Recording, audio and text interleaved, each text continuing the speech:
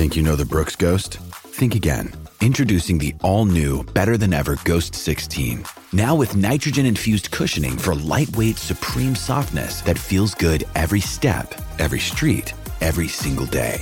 So go ahead, take your daily joyride in the all-new nitrogen-infused Ghost 16. It'll turn your everyday miles into everyday endorphins. Let's run there. Head to brooksrunning.com to learn more. When you need mealtime inspiration, it's worth shopping Kroger, where you'll find over 30,000 mouth-watering choices that excite your inner foodie. And no matter what tasty choice you make, you'll enjoy our everyday low prices, plus extra ways to save, like digital coupons worth over $600 each week. You can also save up to $1 off per gallon at the pump with fuel points. More savings and more inspiring flavors make shopping Kroger worth it every time. Kroger, fresh for everyone. Fuel restrictions apply. Okay, round two. Name something that's not boring. A laundry? Ooh, a book club. Computer solitaire, huh?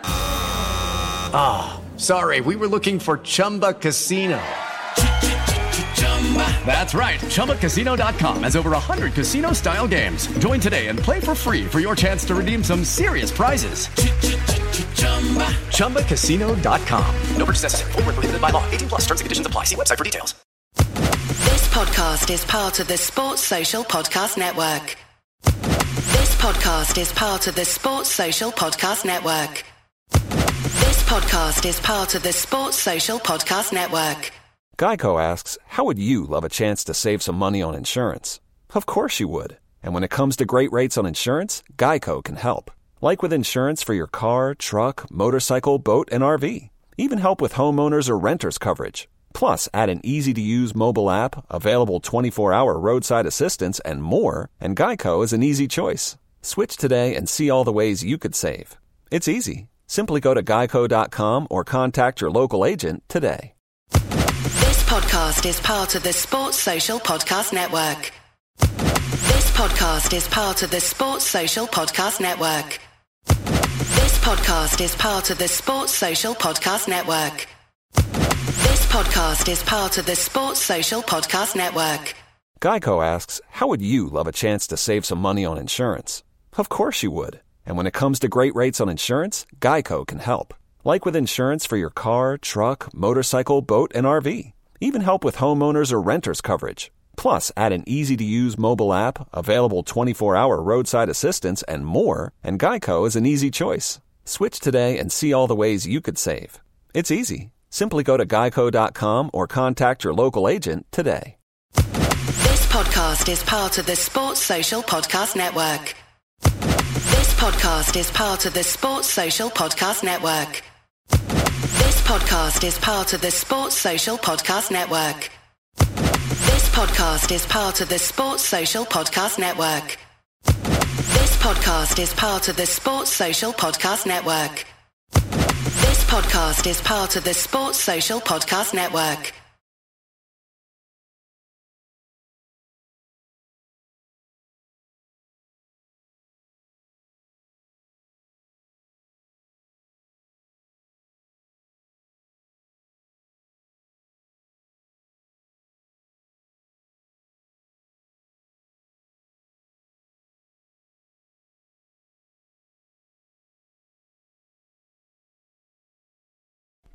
Hello and welcome to another episode of The Fighting Cock. I'm not sure what actual episode it is, but we thought that I was speaking to Early Spook and I think, well, why not let's jump on and do a little Tottenham Hotspur podcast, because Spurs have been going through the mill somewhat and I haven't spoken to you for about 6 weeks. Certainly it's been a while. About Spurs.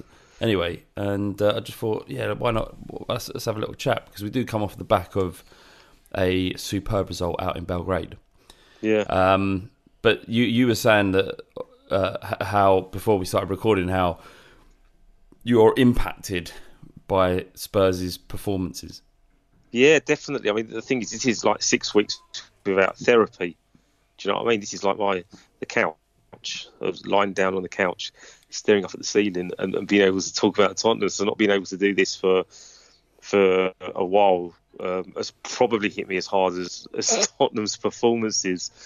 And it's so much. It's like following Spurs on your own, or any football club, I'd imagine, is so much more difficult than if you have people around you. And I've mentioned it a few times on the pod already, so I'm not going to bore people with the same story, but just going through getting beat by Bayern Munich 7-2 at home, massive result, hard to take. But because I had Ricky around me, it was so much easier than it could have been. This is what I say about supporting a football club. I wrote something a few weeks back, and it was, and this is something that has resonated because I know you have preached it since the beginning of the Fighting Cock, that it is about belonging, and it is more about the experiences that you have with your mates, and that isn't like a knee-jerk defensive mechanism that when Tottenham are playing shit, try and find the positives out of it and try and devalue the prospect of being ambitious and contending and whatever else. It isn't about that, because when you're good, you still got your mates. When you're bad, you still got your mates. So your mates and the experience, the match day experience, that is the one constant thing, regardless of the football and whatever else. That's the thing that binds everyone together, or at least it should.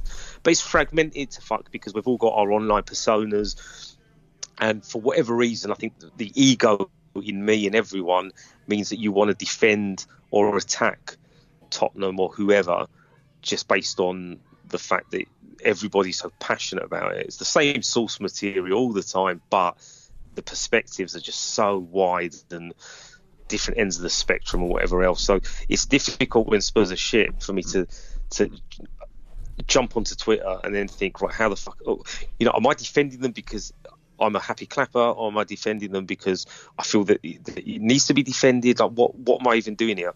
So I kind of stepped away from that a little bit and just tweeted a few things in reaction to some of the defeats we've had.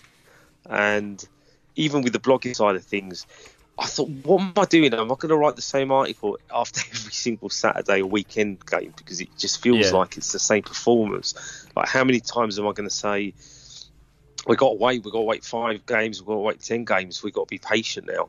But I think people are demanding a change. And I kind of get that as well. We want to see proof, evidence that we're going to get over this. And well, I completely get what you're saying, because doing the podcast, it's like we had a couple of really good podcasts during that really bad period. They were amazing, man. They were uplifted, without a doubt. I don't think all of them were. And I think to a certain degree we got stuck in a rut ourselves, because talking about the same frailties in our side, it's exhausting, first off, and secondly, it's really difficult to find new ways to articulate what's going wrong, because none of us really know. Do you know what I mean? We're just go on. Well, just as fans, we all we can do is absorb what we're seeing on the pitch, but we don't really know what's going on. We don't know the issues. We have no idea why Eriksen's not performing. He just isn't, and we've got to make sense of that. And because we've put ourselves in the position where we podcast and talk about Tottenham, we have to do it, even though it's as exhausting for everybody else, as exhausting for us as it is for everybody else. No, I completely agree. And you said, why isn't Eriksen performing? Why is he being selected? And that seems to be currently. I've seen a lot of people switch from being pro Poch and supportive of the project, or whatever you want to bloody call it, to now actually using that as a bullet in a gun to aim at his head, because they think, well, he's lost it if he's playing Eriksen. Here's a reason why I'm going to scapegoat Pochettino. And I get that we're allowed to be critical. We're allowed to ask these questions. But you're right. The answers we're not privy to. We can only take from what the players give us out on the pitch. And, I see little things, like little kind of micro expressions or whatever you want, when people say he's lost the dressing room, the players don't want to play for him anymore. I think they do. I think you can see in body language that the things aren't that detached, but you can also see this isn't the same synergy and togetherness that we had. And I think a lot of people have touched upon this. I think the Champions League final broke us, and maybe psychologically we were like, how the fuck did we get to the final of the Champions League considering our form? So we kind of ignored the problems that we had, the players as a group got to the Champions League final and thought, this is it. This is the cherry on top of the cake. This is the end game now. We're gonna cement and solidify our legacy. And we didn't. And they probably look back on that game and think, if we had turned up for that game, the way Liverpool started the match, I mean, penalty aside, they didn't give much after the penalty. But we didn't give enough. And maybe that's hurt us so much that it's just completely shattered the philosophy, the application of the philosophy, whatever you want to call it. And now suddenly we look at the squad and think it's aged not very well. And could we have been more prepared in terms of having players to replace the players with? I don't know. The point is, comes back to patience. I think this is going to take time. Do you have time as a supporter is what the listeners or anybody should be asking themselves. What do you want? Do you want a sudden change? Not to go off on a tangent, the thing that I see that really fucking annoys me, people go, oh, get Mourinho in. And it's almost like, get someone in who's won stuff to turn this squad around to maybe win something. And I'm like, okay, so you're having a go at Pochettino for playing players maybe for political reasons to prove that, but here's Eriksen, he's not very good at the moment, you should have sold him, Levy. And you want to bring in someone who's a master at deflecting things away from him, or onto him rather, but also playing this kind of political Machiavellian game, because it's all about Mourinho at the end of the day. Even at Man United, it was all about Mourinho. And people say he does that on purpose. But you want to swap someone who has Tottenham in his heart for someone who doesn't. And that doesn't sit well for me. For what? To win a League Cup? Not that we're going to win that, but to win an FA Cup. To do what? To sneak into the Champions League top four. But fucking sacrifice it, man, at this point. We have to reboot. Imagine it's Pochettino starting from the beginning when he came in and we had to get rid of the deadwood and the players that were causing strife and whatever else. He's got to do it again, but now he's doing it his own creation. And there's something beautiful in that, even though it's fucking ugly to watch. There's something that I think, for me, binds me more with the club and with this group of players because of the journey we've gone through. And people say, I just won a fucking cup. That's fair enough, I guess. We all follow football for different reasons, and not everybody's going to be on the same wavelength as us, the fighting cock, and the other, the kind of short-termism. Yeah, I mean, look, people have made it clear over the past few weeks about how they've been unhappy with the type of podcast we've been producing.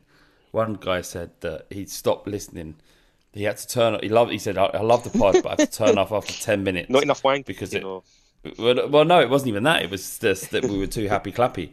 That's what he was saying. Oh, I see what you're saying. I thought it was the other way around. You getting grim. No. He was a happy clappy. No. We've had that as well. Yeah, people saying we've had both things. With people saying, "Oh, it's been too miserable." Like we look to you or listen to the podcast to be sort of held up when things are going wrong. And then we've had the same people saying, no, you got to admit the problems and talk about them as they are and not sugarcoat them. And both those things are fair. But for us, we're not fucking... We're just trying to talk. We're trying to process the same shit as everyone else. But I think the problem is, Flav, I think this isn't even a football problem. I think this is just like a core ingredient of how humans like people... discuss things. Like it's like politics. You take a side and then you are, you want the answer and you want the answer to be definitive, whereas it can't be. There's so many complexities to anything, even football, which is an easy enough sport to understand and play and watch, but it obviously isn't, because then everybody could do it. Everyone could be a manager, everybody could manage a set of players. There's so much into it, and you can argue about we should have bought players in the 2 transfer windows, but I'm not going to pretend I understand the finances of the club. I know we've got a lot of money, but we've got a lot of debt, and I know Levy's was probably focused on building the stadium because he's looking at his long term, and I get that winds people up because his long term isn't mine, long term isn't yours. So I guess looking at a problem, you want to know, how do you fix it? Fix it now. I can see the problem. It's Eriksen, and it's this, and he's playing the. People are banging on about he's gonna make 6-7 changes on Saturday against Sheffield United, and like, why is he going to do? You don't know what he's planning. Maybe the team we played against, Red Star, is the future. We've maybe Sessegnon in there and one or two other players, but to get to that is the team we play every week. Well, it will take time to implement that. Yeah, definitely. And just going back to what you said about Eriksen, is that, if you've been in the workplace yourself and someone said something, or even like a group of mates, they've said something and they've behaved in a way that's really fucked you up. And when you give them an opportunity to explain it, you have a different perspective on it. You have a different process of dealing with what it is that they've said or upset you about. And it may be the same thing with Eriksen. Like, Pochettino knows Eriksen. He knows him professionally better than anybody on this planet, I'd imagine, right? So he might be speaking to Eriksen's like, Eriksen's, I don't know, but I just in an imaginary dream world, I understood what Eriksen was saying. And if he's saying, look, Poch, I see the passes. I see what I'm trying to do. I know what I'm trying to do. It's just not coming off for me. Yeah. But please keep playing me, because I feel like I'm on the brink of turning. A good manager would listen to his player. I'm not sure if this is happening. I'm just saying, hypothetically, it may be. So we are not privy to any of this information or any of the nuances of these relationships. If Pochettino genuinely feels that Eriksen is best placed to play number 10, despite the form, on the performances alone, you would think, well, that's foolhardy and stupid. But having the whole picture and being privy to every conversation that they have together, it's a different picture that's being painted, and you react differently to it. You just mentioned about the players, the starting lineup against Red Star being perhaps an example of what the next generation of Pochettino's Tottenham Hotspur will look like. If that is the case, do you see a shift, a seismic shift in our form, if those three players in Sessegnon and Ndombele and Lo Celso play? Do you see a change? Because I do. I see a change in Tottenham. I think Lo Celso is the key to it all. I really do. Yeah, I mean, he looks so comfortable with the ball at his feet. He looks so composed, intelligent. You can see that, unlike maybe one or two other signings we've made over the years that have looked like they were going to struggle forever to fit in. Even Lamela, you could argue, is still struggling to fit in somehow. He plays his part. Whereas Lo Celso looks like someone who you could build the team around, if you want to use that kind of description to hype him up further. But it doesn't. I guess it's not hype with him. You can see his qualities, and he's had a stop-start first season, much like Ndombele has had. But both of them look like quality elite players, or the potential to be elite players. And again, people want players to hit the ground running. It's probably not been easy for either of them, injuries and fitness aside, to come into a team that has had its confidence absolutely syringed out of its body, with just like a fucking body made out of crisps at the minute. This is the worst analogy I've ever attempted, but you can see these players, and you can see that they fit. They fit a formation, a tactic. I guess that's the other problem. A lot of people, we don't swarm and press anymore, and he's trying to. I guess Pochettino's trying to get the players playing as a team before he starts to cement a new identity or new style or a new sort of way of playing football that has like a distinctive Tottenham brand on it. It's one step at a time, but again, I think the way football is so demanded, it's not just supporters wanting. I mean, you want to see your team play well and win, right? I mean, that's a given, and it's frustrating when you don't. But to get back to a level where we have momentum and confidence in our side, it looks like a bit of a mission at the minute. It's just something we all have to battle through, watching it, and the players obviously trying to get to grips with believing in themselves again and having that team spirit as a unit. So seeing that team and seeing the way they played, I mean, it was the little things again. It was just the interchanging of passing, there was a bit of urgency. We had a lot of possession. I think that it was possession with intent, whereas just having possession is two different things. But Lo Celso's willingness to receive the ball and move it on quickly, to his selflessness in that transitional play in midfield, it meant that it kind of set the standard for everybody else, and they trusted giving the ball to Lo Celso, that he wasn't going to hold it too long, that the other players around him couldn't gamble. And I'm really excited about a future of Tottenham where we've got Ndombele, who's so comfortable on the ball. All right, he is prone to a mistake, and he lost the ball against Red Star in a dangerous position, but it's almost, you can forgive him for that because his role in that midfield is so accomplished already. Exactly. 9 times out of 10 he's going to do something positive. And then if you think just further forward, he's got great vision. He's got great vision. Absolutely. And then you think just in front of him, if he doesn't find that vision, if he doesn't have that pass isn't on, but what is on is a short pass to Lo Celso that he can give him the ball and move on. It's just, I feel like the transfers that we made in the summer were made for a reason. And those people that we brought in, those players that we brought in, were always going to have a positive impact. It's just luck in terms of Lo Celso's injury, Sessegnon's injury, although they knew about it. It's just a matter of time or luck where those players are going to start having an impact. Because if you think about it, spending £30 million on Sessegnon, potentially end up spending 60 odd million on Lo Celso and the same on Ndombele. These are players you expect to make an impact. And if they do get to play, I'm not sure it'll happen against Sheffield United, but if they do get to play together, then we may see a new style of Tottenham that we haven't seen this season, I think. Yeah, for sure. It's just everybody's expecting too much too quickly, and even the pundits. I mean, they're paid to criticise and to make these massive statements. Like Dele Alli got a bit of stick the other week, and his interview after, I think it was after the Everton game. Yeah. He's such a mature, level-headed, focused professional, and yet I've seen supporters get on his back. Oh, he's exhausted his potential. Well, I have.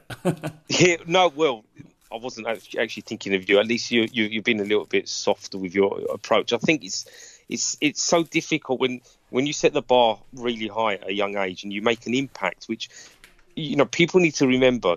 We never expected him to make the impact that he did, right? And maybe because of that unexpected kind of vibe. Sorry, I'm getting distracted by someone shouting. That because of the way that he ascended, and he was, I guess, a mystery to a lot of the players in the top league, that maybe gave him a comfort zone to be expressive. And then obviously he had to adapt, and he had to adapt with the team. He had to adapt with other players being more aware of him and the way he played. Then he had to adapt to Pochettino asking him to play a bit deeper. And people might say, well, he's not scoring, he's not doing this, he's not doing that. But he's learning other qualities. He's remember when he was like, oh, he's a hothead, he's a liability. He fixed that. And like people then move on to the next thing. Oh, he's not. To what? To what impact though? Did he fix it and it actually made him less of a player? Yeah, I mean, there's that, but I think that the finish against Everton, where it was that Dele of old. Yeah, 100%. And he has had that hamstring. He has had that hamstring injury. It has hampered him. 4 hamstring injuries. I think so. Yeah. So it has impacted him, and I think the key thing, and we mentioned it on the previous podcast, is about how effective he is when he's number 10, when he's playing as a forward as opposed to a midfielder. When he's first joined from MK Dons and he first broke into the first team, it was that double pivot, that deep lying midfield player that he could play in with ease, because nothing was really expected of him. It was just go out there, be Dele Alli, be class. And then as we started to move forward, and the expectation and demands on him, and the low percentage area of the pitch he was playing became crucial to how well Spurs did, he flourished as he grew into the role. He gets injured. He misses 3 months of last season, comes back towards the end of the Champions League campaign, was instrumental in that game against Ajax away, set up 2 goals. So it may be that, ensuring that he can play further forward, and that seems to happen when Kane isn't available. Again, this is up to Pochettino as well, isn't it? He has to refresh and rejuvenate his thinking in terms of where these players, because when you look at our forward lineup, it's immense on paper and potentially on the field, because we know what they're all capable of doing because we've seen it over the season. So it's an amazing problem to have, and we know it works because it's worked before under Pochettino, but maybe it has to work a little bit differently now. He's got other options in there. He's going to have to change. The midfield is already evolving.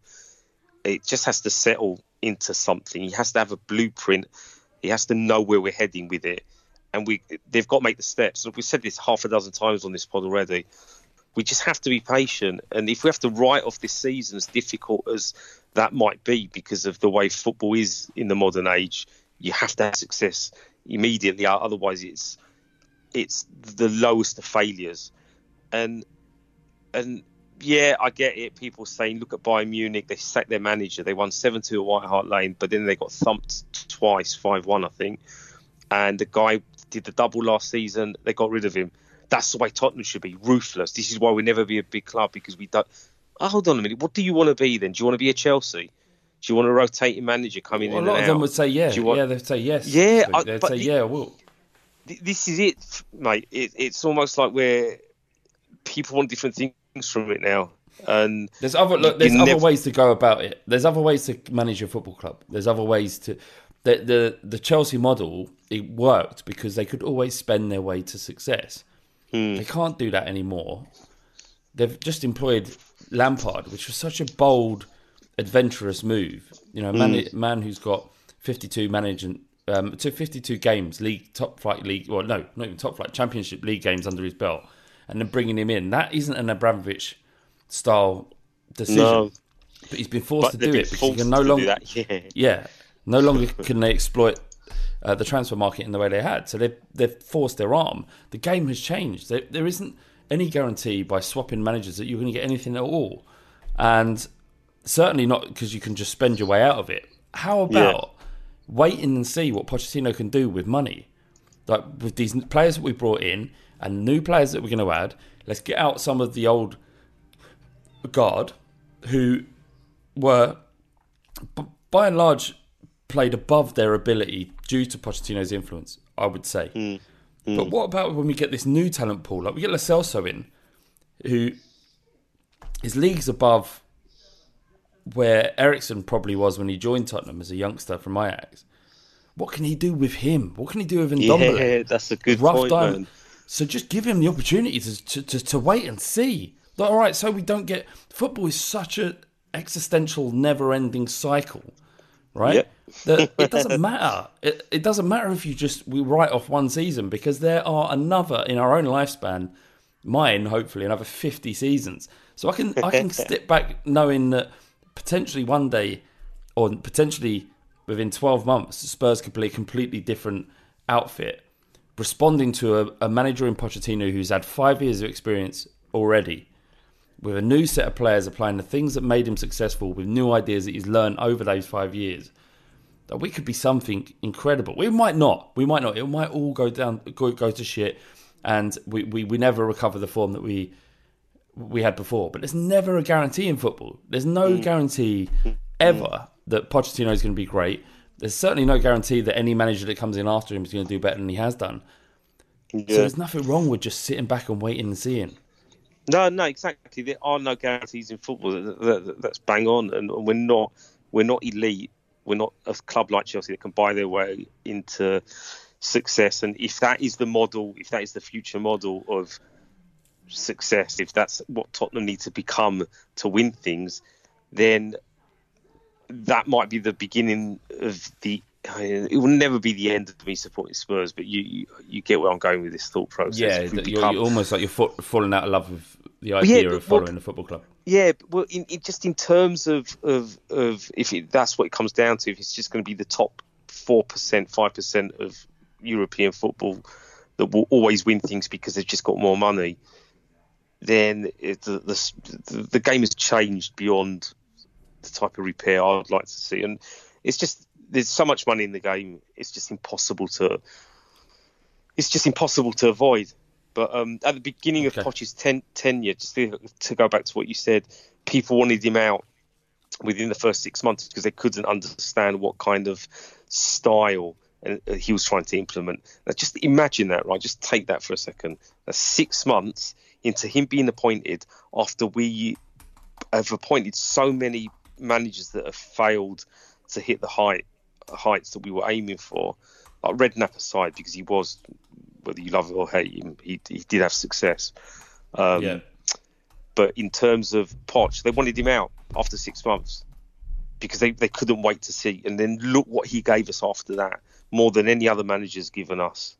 So are we really in this position, like, unless you want to be this ruthless modern day supporter that just wants, that prioritises the club above and beyond everything, just want to win trophies? It's not easy to win trophies anymore. I was chatting to some bloke, another Spurs supporter, about how you're never going to see another Nottingham Forest or Aston Villa or Derby in the way they became kings of Europe. So football isn't that anymore. And I know that's going years back, and people might be listening to this and thinking, I wasn't even born, mate. Like, how is this relevant? It isn't. It isn't. It's just that people's expectations seem to be the same, but they're not the same. It's just influenced in a way that they look at other teams and think, well, if they're winning things, why aren't we winning things? And we'll look around, look how many teams can win things, you know, and then look at the teams that actually only ever sort of dominate. You know, are we as big or as good as City and their resources? No. Will we be at some point in the future? Probably. So yeah, certainly with wait FFP, for that, and then you can gloat as much as you want. Because we've done it the right way. All right, Spook, we're gonna just break here for a message from. Actually, I say a message from the sponsors. It's been me doing a read for probably Harry's Razors. Says, have a listen for that and consider joining and signing up for Harry's subscription, or maybe get a subscription for your dad. But if you do, use our sign-up code. It's harrys.com /fighting cock without the. And, you know, I'm just about to reiterate that. Anyway, we're going to have a break now. And, we'll see you and listen to you in a bit. Listen to you in a bit? What the fuck am I talking about? Anyway, give me 2 seconds, Spook. Yeah, go for it. Second half of the Fighting Cock podcast. Still joined by Windy. How you doing, mate? Windy, sorry, Spooky. How disrespectful. No, it's actually, that's an honour to be mistaken for Windy. I did a pod with 2 lads for Patreon. If you want to listen to our bonus content, go to patreon.com /fighting cock, and you can hear 4 additional podcasts a week. Mad, isn't it? Crazy. I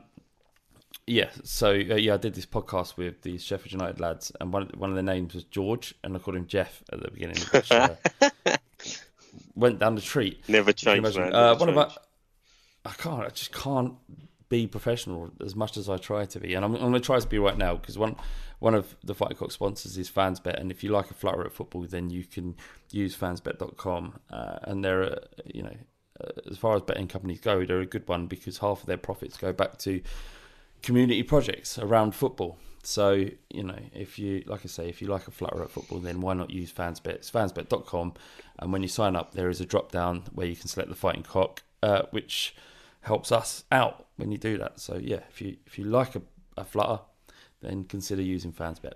What we can do in the second half, Spook, is answer some questions from Twitter. Sweet. Because why not? Why not, indeed? The gold that comes from the Fighting Cock comes from the people that listen to the podcast. And if we're talking about professional, that's the only place you're going to get professionally asked questions, Twitter. Pretty much. You responded rather wittily with never heard of him, to be honest. When I Who's put that? your @ in our... Oh, yeah. Who the fuck is Spooky? Funny guy, ain't you? There you go. Very dry. Mr. underscore K, he says, now that Flav Bateman, that's me, has been whoring himself out and appearing on Match of the Day 2 on Sky Sports, similar to Poch / Real Madrid, how long till he dishes the fighting cock? I think I'll answer that in that if I ditch the fighting cock, I can't actually sustain my lifestyle.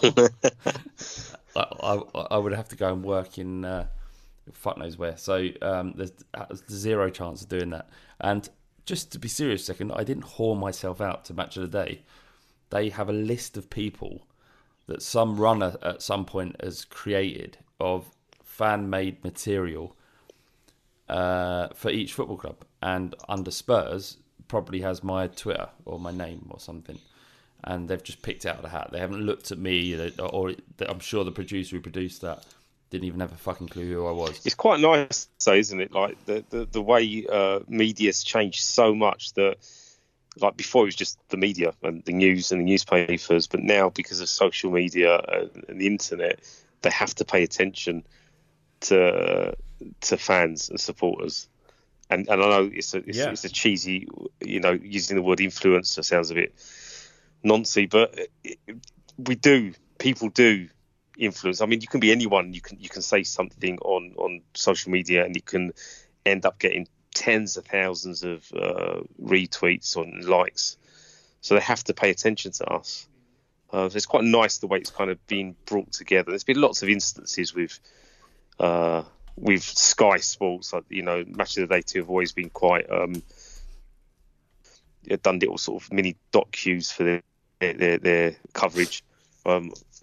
So yeah, that's not whoring. That's just them coming to us, to you. So yeah, and it's not like they paid or anything. It's just that they, from our perspective, you think, right, well, there's an opportunity for us, for the fighting cock to be known by more people, I guess. Not that it makes much impact at all, but yeah, we are where we are. I suppose it's a positive thing. Yeah, be proud, man. Yeah, absolutely. You got the voice for podcasts, and you got the face for TV. So I mean, fucking hell. Oh, mate, I haven't looked at that. So I look, because I'm on camera so much now, because I do the other podcast with James Alcott, which is on his YouTube channel, James Lawrence Alcott, if you want to follow. I'm seeing myself get old, which is quite disconcerting. Oh, shit. Because when I joined Bull Street, I was at least 18 pounds lighter, and I watch it now and I'm thinking, you just can't help but look at it and think, what the fuck is going on with you and your face and your body? Anyway, got a question from Sarah Edwards. Of course they do, yeah. Sarah Edwards, he says, hope it's not too late. Talking to a friend who says that we should boo Ericsson on Saturday to show our feelings. I'm not a booer. My feelings are if they're in the shirt, we need to support the player. Also, booing makes a toxic atmosphere. What are your thoughts? That's stupid, like booing. What is it, pantomime? Oh, okay, it is. I mean, football's a circus most of the time, but come on, man. Like, how does it ever help, really? Unless the atmosphere, like in terms of what the players are doing, is completely toxic and completely like irreversible in terms of getting back to where we need to be. Yeah, if they do something, if the player does something that is unforgivable, like if Ericsson tore his shirt off, pulled his pants down and shitted on the shirt. Then yeah, at that point you might think, well, booing, there's no way back for him. But he's not. Poor performance. If poor performance comes with it lack of effort, then I can understand it to some degree. But poor performance alone isn't a time to boo and make a player's life worse. In fact, if anything, it's a time to support him. This is what I mean, man. It's I know you can get into loyalty and you can say he's not loyal because he wanted to leave and this, that, but he's quite upfront and honest about that. And if the club let him down or if no one actually bid, whatever, at the end of the day, he's been selected for reasons that you gave earlier. We don't know the reasons, but if he's gone to Pochettino and said, I want to do well for Spurs, and Pochettino believes in him, he has to give him those opportunities. And if he still doesn't perform, then obviously we might be at that stage already. there's no doubt we can question the two of them, but yeah, they're wearing the shirt, they're playing for us. Like, what message does it send out to all the other players as well? Like, it's just in terms of as a fan base, we bang on about how we've got the best away supporters, and the atmosphere at Tottenham can be so electric and blah, blah, blah, blah, blah. So when it's good, but when the team hits a low, we step back and go, well, this has nothing to do with me. I pay 60 quid to come and watch this shit. If I want to boo, I'm going to boo him. But people take it incredibly serious. I think T might have mentioned something about how football has kind of religious undertones, and it does. We know that, and people blindly follow what they believe in, and then if they don't like something, they pick up a stone and chuck it at the person they want to punish, even if that person doesn't deserve punishment, and even if they did deserve punishment, death by stoning, in this case booing. This is another shit analogy. It's detrimental. It doesn't work, and it sounds naff as well. Like boo. It's an Arsenal thing. Just fucking let them. Boo their captain and whatever else, and then there's no greater sound. There's no greater sound than when fucking Arsenal fans boo their own team. Yeah, you just hope that we don't turn into that. No, well, we are turning into that a little bit. Like, how incredible would it be? Like, rather than sigh and go, all together at an Eriksen misplaced pass, that people actually got off their seat and screamed and shouted encouragement, even if they could see it's a lost cause. Yeah, it's just like sometimes, again, T has always banged on about how, and I think Bardi also mentioned it, how Liverpool just believe. They believe. Their supporters believe, almost at the point of it being impossible, and somehow they make it possible. Now, granted, they've got a fucking good team, and their manager, he knows what he's doing at the moment. They're in their peak, and that cycle ends as well. Let's not forget. Yeah, of course it will, but let's not forget also that they were literally baying for Roy Hodgson's blood. Yeah, exactly. I think we're all the same. We're all hypocrites. But my point is, how refreshing would it be from that kind of narrative perspective, where player don't want him, boo him, just flipping it around, and actually doing the complete opposite, even if it's not warranted, because football is confidence, man. It's just confidence for most of these guys. Imagine how the team would react. Imagine how Eriksen would react if the entire stadium was behind him. Like he made a misplaced pass, and you're going to get groans. You're going to always get groans, but the response was singing his name, because it would be no difference if you sing his name and get behind him, and he's playing poorly, because he's playing poorly anyway. So it's not making a difference. Exactly. So if we make an attempt to get behind him and try and build him up, and to say, look, Eriksen, we still believe in you, and we're still grateful for everything you've done for the football club, and because of that, we're going to sing your name even when you're playing poorly. Maybe that would give him the belief to get back to where he was. But what won't is booing him. Yeah, no, exactly. And these people that are suggesting I'm going to boo him, like, all right, mate.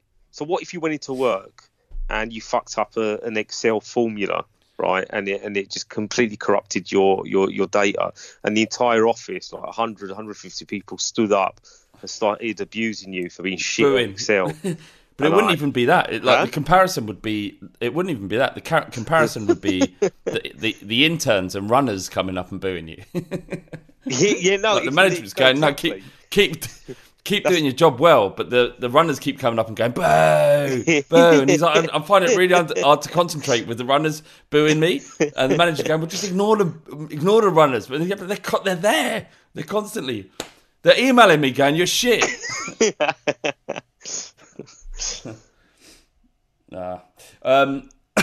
We had a question from Patrick M on Twitter. He says, how do them lot have an opinion on their Europa League game, considering most of them were still in school when it kicked off? So you see that game this week. Didn't finish it? 5:30 or something stupid. It was at 5:45. The game finished, so it must have kicked off in the UK. Hell. What, 4 o'clock? 4 Jesus o'clock? Christ! So it's just funny. He's just done a funny, isn't he? And Marcus Edwards was instrumental in their equaliser in 91 minutes as well, which is nice. Always good to see. But Tony D on Twitter, he says, are the letters MBELE in that order on the back of a Spurs shirt magic? How impressed have you been with Ndombele? Yeah, like again, very impressed. When he's on it, like I said earlier, you can see his qualities, and like anybody who watched even highlights of the Champions League like last season, you could tell that this is a player that perhaps has a little bit more magic than Musa had. Then people are going to compare them because they're midfielders and they're kind of defensive in the way they're offensive. But Musa would take the ball out and maybe sideways pass it to someone who would then create an opportunity or an assist. Whereas Ndombele will actually aggressively run forward. Players will then find space, and he would find the pass and find the player. He's a bit rusty in places. His fitness, I think, did he finish the game, or did he get subbed against Red Star? But he played. I can't actually remember, but usually he gets subbed quite relatively. Yeah. Early in the game because of his fitness levels. So there's room for improvement, but we're talking about he's shown enough to be the centre point of that midfield for many years until Real Madrid buy him, and yeah, I can't. Maybe I am happy clappy or just a chilled out person when it comes to this kind of stuff. But when players wear the shirt, even when they're shit, I'm almost like, well, hold on a minute, let's just work out why they're shit. Is it really his fault? Why did we buy him in the first place? Like Luis Hobey, for being the prime example. But with Ndombele, credit to Tottenham, to Poch, to Levy, whoever. He's exactly what we needed. He does have magic on the back of his shirt, and he has magic in his feet as well. So imagine him this time next season when he's had a full season to kind of really bed into the tempo and the rhythm of the game and whatever style we adapt as the season grows older. Love him. Yeah, absolutely, me too. K Club Keith, he says, how do you feel about the difference in Eriksen's Tottenham legacy had he left in the summer compared to what it'd be now whenever he moves on? So if he hadn't had the last 3 or 4 months of poor performance, how do you think Eriksen would be remembered now, or if he'd left in the summer? Yeah, I mean, I guess it's like the whole Robbie Keane thing. You can say it's tainted his legacy at the club, but again, this is probably more about what type of person you are. If you're one of these, I mean, it's borderline cancel culture as well, isn't it? It's like let's just forget all the good you've done and just focus on the single mistake and never forgive you for the single mistake. And yeah, look, the guy always had a plan to move on.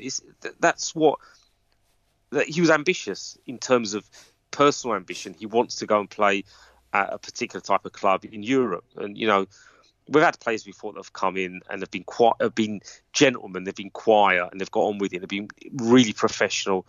And then they've left. And Michael Carrick did the same thing. Now, you're going to begrudge Carrick and the honours that he won at United. I mean, at the end of the day, you've got to be honest. He made the right choice. He was probably told, much like Berbatov was told, go to Tottenham, perform well, and we will sign you. And that's just what we were at the time. We were a stepping stone. I think Eriksen we weren't so much a stepping stone, but we were almost the team that gave birth to his potential. And he took time to settle into Poch's team. And when he did, love him or hate him, I mean, the stats and the performances speak for themselves. And when he's not playing, he was missed. It taints it because, he wanted to leave. but he didn't. But that wasn't really his fault. Or maybe it is. Maybe other teams look at him and don't think he's of the right quality. But it's unfair to say that, man. All players are inconsistent to a degree. Not everybody can play at full pelt all the time. And I think because he's done so much for Spurs. Like, yeah, man, very of course, bad. But of course. You look at his stats previously. Yeah, you can't. He's. It's just the situation, and it's come at a stage where the team isn't playing to the same high standard, so everything gets amplified, and certain people get scapegoated. But more people are scapegoating him than say Danny Rose, who has numerous times suggested he wants to get out of the club, and his form has been a bit messy for a while now. So again, it's people will choose their favourites and protect them, and they choose the ones they feel are easy scapegoats. True. M Ford 81, he says, now that Bardi's Brainbusters is back, we had Bardi's Brainbusters in the last episode of the Fighting Cock, what are the chances we'll get to see the return of Wikipedia? So Wikipedia was a feature earlier. The only reason that it existed and we did it was because Ricky and Wikipedia was just so similar. Just made sense. So it was just an opportunity to say Wikipedia over and over again. And we got Ricky to come up with some sort of fact or statement around the up and coming game. And he just had this this funny, because I know that we're going to smash Swansea or whatever it was. I think the best way, and I know how Ricky's brain works, the best way to get Wikipedia back, or if you haven't heard it and you want to hear it, tweet at RickyTFC and say, we want Wikipedia. Just, if you're listening to this and you've got Twitter open, your phone handy, just go on Twitter, at him, Ricky, and I won't tell him this, and he probably won't get through to the end of this anyway. Just tweet him, at RickyTFC, we want Wikipedia.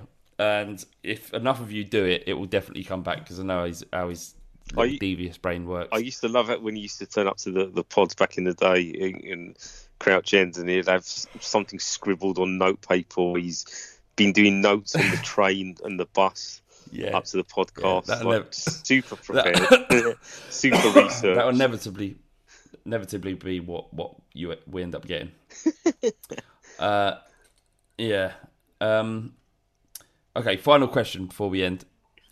One from Dave Salisbury.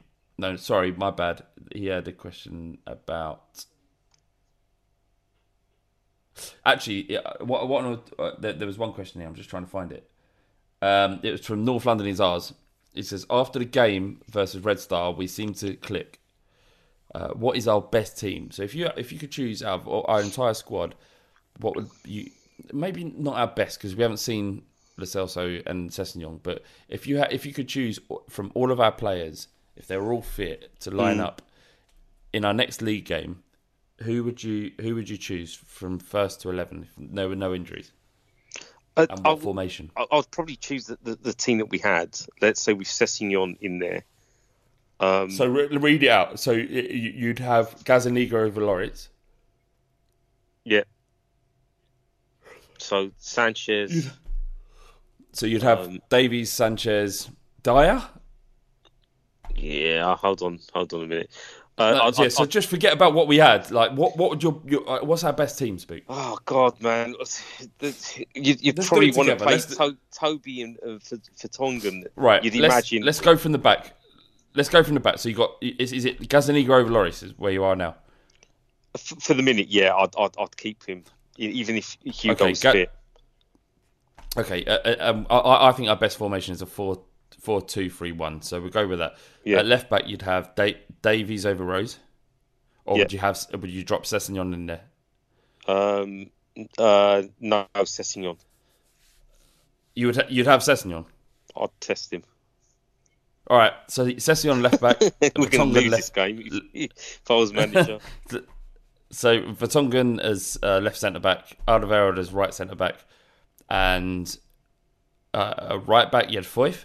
Yep. And in midfield, would you have Winks and Ndombele, or I'd Sissoko. No, you see, I think this was one of the other questions we had about whether Winks and Ndombele can play together, and people are saying they can't, but I'm saying they can. I don't think they can. You don't think they can? For yours? No, I don't. I think they're way too similar. Yeah, they would both perform the same role. I think Ndombele anywhere else other than that, in that double pivot or the bottom of the diamond, is wasted. I just, I guess if they're playing the same role, again, it comes back to instructions and the kind of discipline that Poch wants to instill. I think Winks has the potential to find another level to his game. But okay, fair enough. Right now, they probably are similar, the way they pick the ball up and distribute. And you could argue Ndombele has more of that kind of visionary touch. But I kind of think back to Winks when he plays really well, he can sometimes boss that midfield. And then you can maybe, if he plays a deeper role and you have Ndombele being a bit more of the aggressor, I don't know, maybe there's an maybe there's a balance. I can't fucking pronounce that word. Equilibrium. Yeah, I'm not going to try it again. So you're saying Ndombele and Winks as the two deep line I'd go, yeah, I'd just risk it, yeah. But all right. And then up top, just me fantasizing. The three behind Kane, would it be out of? I'm going to list all the players we've got going forward: Lamela, Eriksen, Dele, Lo Celso, Son. Lo Celso, Son, and Dele just behind Kane. And then you'd have Kane up top. Yeah. So Eriksen wouldn't make it. He wouldn't, in terms of wanting to see Lo Celso, and just because if we're going to talk about a new chapter and Eriksen is going to leave, then obviously, yeah, okay, this is the ideal team that I would like to see. If anything, just to see how they play together, because it's enough of a change, maybe apart from the centre-backs, it's enough of a change to kind of rejuvenate and galvanise what we've got. Yeah, fair enough. The only one I'd change, I'd chop Winks out for Sissoko in that midfield, but more or less with you. Yeah, I mean, Sissoko, right. You could just argue he's still a bit erratic. Do you know what I mean? So you're going to he doesn't. There is no world where he doesn't start in the Pochettino side. Pochettino loves him, and I love him. I love him. Yeah, it's crazy. All right, that's it, Spook. Thank you for joining me on a Friday night. Yeah, no worries, Friday, man. Like 5 or 6 years ago, Friday nights I wouldn't even dream of doing a podcast. You'd putting something up your nose. More mature. Yeah, probably. Yeah, a dick. All right, Spook. I love you, I'll man. speak to you soon, my brother. Love you too, mate. And come on, you Spurs. Yids. Nice one, Spook. All right. Cheers, mate. We'll catch up soon again, man. Good. Okay, after the weekend, yeah? All right, sweet, man. Have a good weekend. Bye. Sports Social Podcast Network. Sports Social Podcast Network. Sports Social Podcast Network. Sports Social Podcast Network. Sports Social Podcast Network. Sports Social Podcast Network. Sports Social Podcast Network. Sports Social Podcast Network. Sports Social Podcast Network. Geico asks, how would you love a chance to save some money on insurance? Of course you would. And when it comes to great rates on insurance, Geico can help. Like with insurance for your car, truck, motorcycle, boat, and RV. Even help with homeowners or renters coverage. Plus, add an easy-to-use mobile app, available 24-hour roadside assistance, and more, and Geico is an easy choice. Switch today and see all the ways you could save. It's easy. Simply go to geico.com or contact your local agent today. Sports Social Podcast Network. Sports Social Podcast Network. Sports Social Podcast Network. Sports Social Podcast Network. Sports Social Podcast Network. It is Ryan here, and I have a question for you. What do you do when you win? Like, are you a fist pumper? A woohooer, a hand clapper, a high fiver. I kind of like the high five, but if you want to hone in on those winning moves, check out Chumba Casino. At ChumbaCasino.com, choose from hundreds of social casino style games for your chance to redeem serious cash prizes. There are new game releases weekly, plus free daily bonuses. So don't wait. Start having the most fun ever at ChumbaCasino.com. No purchase necessary. VGW Group. Void where prohibited by law. See terms and conditions. 18+.